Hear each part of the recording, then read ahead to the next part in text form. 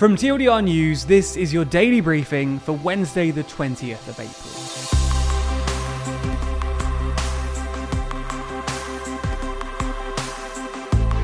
Good afternoon.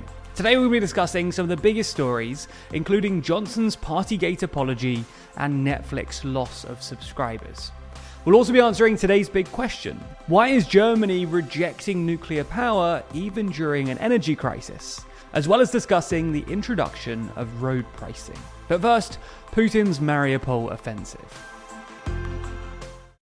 The invasion of Ukraine is still sadly ongoing, and today it seems that Russia are increasing the intensity of their attacks. In fact, according to a Ukrainian Marine commander in the city, Mariupol may be facing our last days, if not hours. Due to the ongoing Russian siege of Mariupol, many Ukrainians living in the city have sought shelter in factories and underground tunnels. As such, Mariupol's mayor has said that they're aiming to evacuate around 6,000 women, children, and elderly people from the city. But it's suggested that around 100,000 people remain in the city, and that tens of thousands of people have been killed during the siege.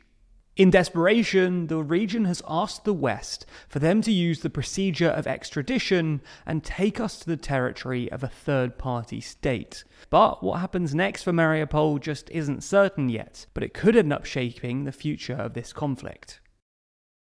Next, let's move to the UK, where yesterday was the first day back after the Commons' Easter break. As such, the government had to make a statement to the House of Commons detailing everything they proposed during the recess. The government updated the House on their Rwanda refugee plan and on the ongoing invasion of Ukraine. In addition, though, and probably more eye-catchingly, the Prime Minister offered an apology for the fixed penalty notice he received just a week earlier for his lockdown-breaking parties. Johnson told the Commons, "I repeat, that was my mistake, and I apologise for it unreservedly. I respect the outcome of the police investigation, which is still underway, and I can only say that I will respect their decision-making and always take the appropriate steps." Leader of the opposition, Sir Keir Starmer, wasn't satisfied though, branding the apology as a joke, remarking that the Prime Minister was offering insulting and absurd excuses for his COVID fine, and remarked that he had eroded public trust in politicians. The SNP's Ian Blackford went even further though, branding Johnson a lawbreaker and a serial offender, going on to remark that if he has any decency, any dignity, he wouldn't just apologise, he would resign. There's more on the way, but be sure to subscribe and ring the bell to make the daily briefing part of your everyday routine. Or you can just search for us in your podcast app to listen along.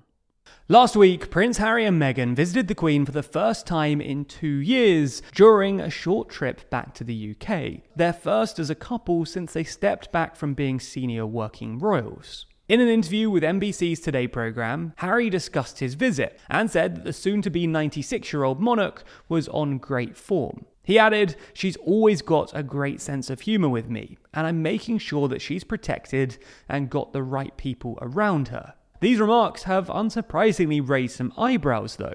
What's he attempting to protect?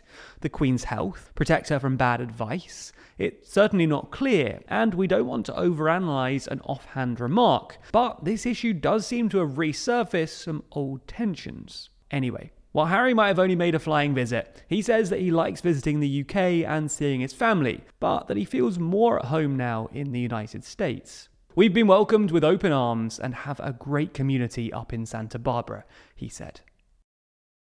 Staying in California, Netflix shares plunged 20% after the streaming company revealed that they'd lost subscribers for the first time in over a decade. Netflix's global subscribers fell by 200,000 in the first quarter of 2022, and the company says that it could lose another 2 million in the current quarter. The last time Netflix reported losing customers was way back in October 2011, so this certainly is remarkable. Responding to the news, the company told shareholders that our revenue growth has slowed considerably and pointed to a number of reasons for its decline in subscribers. Its market saturation, people sharing accounts, the company pulling out of Russia, and the growth and success of its competitors like Disney+. Possibly in response to this, the company has recently increased prices in the US, UK, and other markets, and has also announced plans to crack down on account password sharing.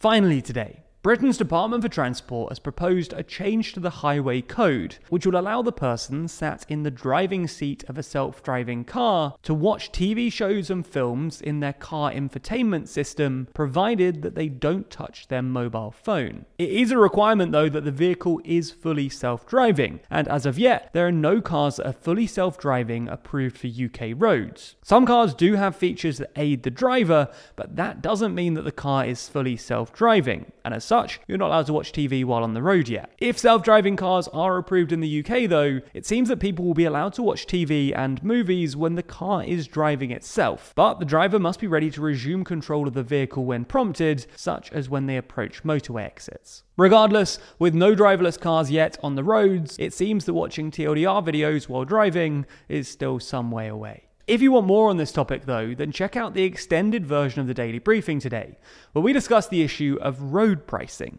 Now, this might sound a little dry, but considering many countries place high taxes on fuel, what happens when everyone goes electric in the future?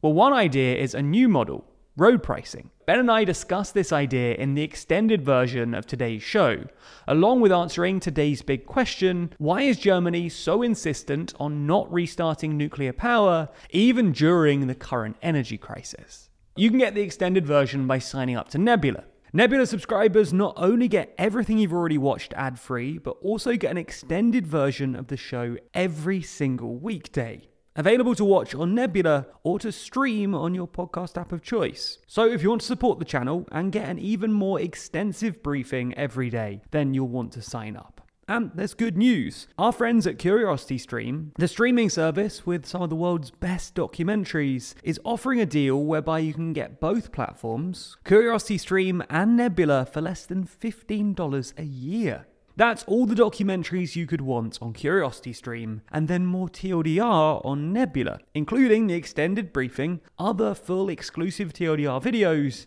and, well, it's always ad-free too. Click the link below to get both services for less than $15 a year and support the channel.